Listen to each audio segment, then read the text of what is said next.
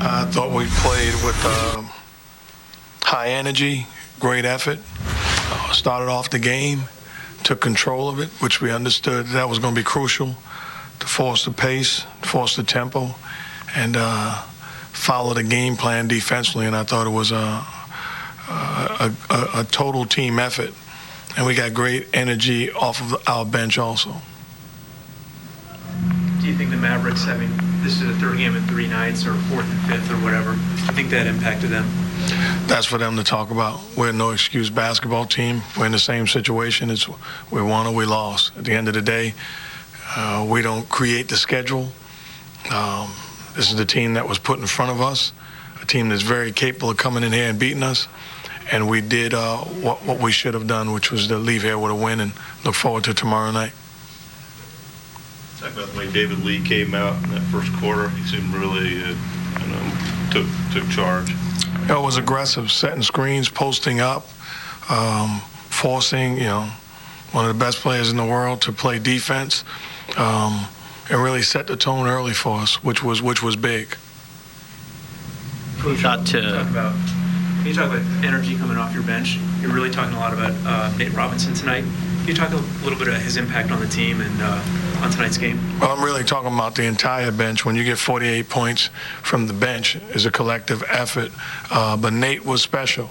I love the way he picked up full court, was aggressive defensively, was in attack mode offensively, made the right reads, and gave us a spark.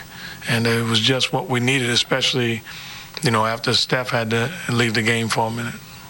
Even with Steph being listed as day-to-day, is there any thought to giving him an extended rest? No. Once again, he tweaked his ankle. We'll see how it is. He was able to go back into the game. Fortunately for us, it was we had a cushion and decided to make sure he was. We didn't need him the rest of the night. Will he still be used in certain situations if his ankle worsens, like you have in the past, and put him in the corner as a shooter? I'm not even going to look that way.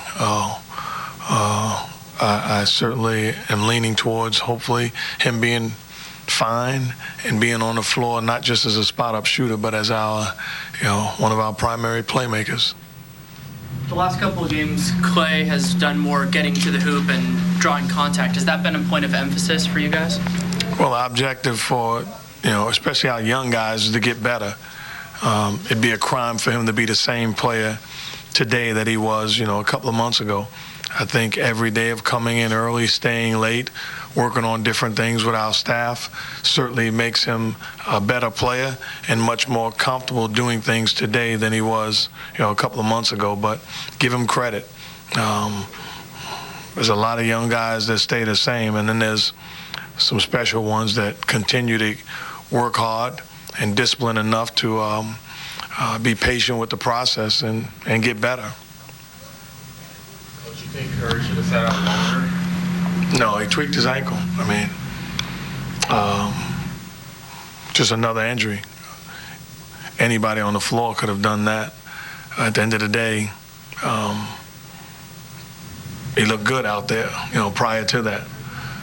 And he felt good. Mark, Andres got a DNP tonight. I can't remember if he's ever had one of those in his career, maybe after his rookie year. Was that a matchup thing? Or? Yeah. Clearly a matchup. This is a team that, after starting, Bahimi, and basically he's the only big guy on their team. Brendan Haywood didn't play. I think if Brendan Haywood plays, Dre certainly plays. They had stretch fours on the floor, Lamar Odom, Dirk Nowitzki. It's just not a fair matchup, and it's not a matchup that is in our favor. With all due respect to Dre, there's not a center in the world, that I would feel comfortable out there defending, Lamar Odom or Dirk Nowitzki. And to close out the game, Dre's a pro, and it just didn't feel right to throw him out there at that time during, he's better than closing out a game in that situation. He's been a pro, and I want to treat him as such.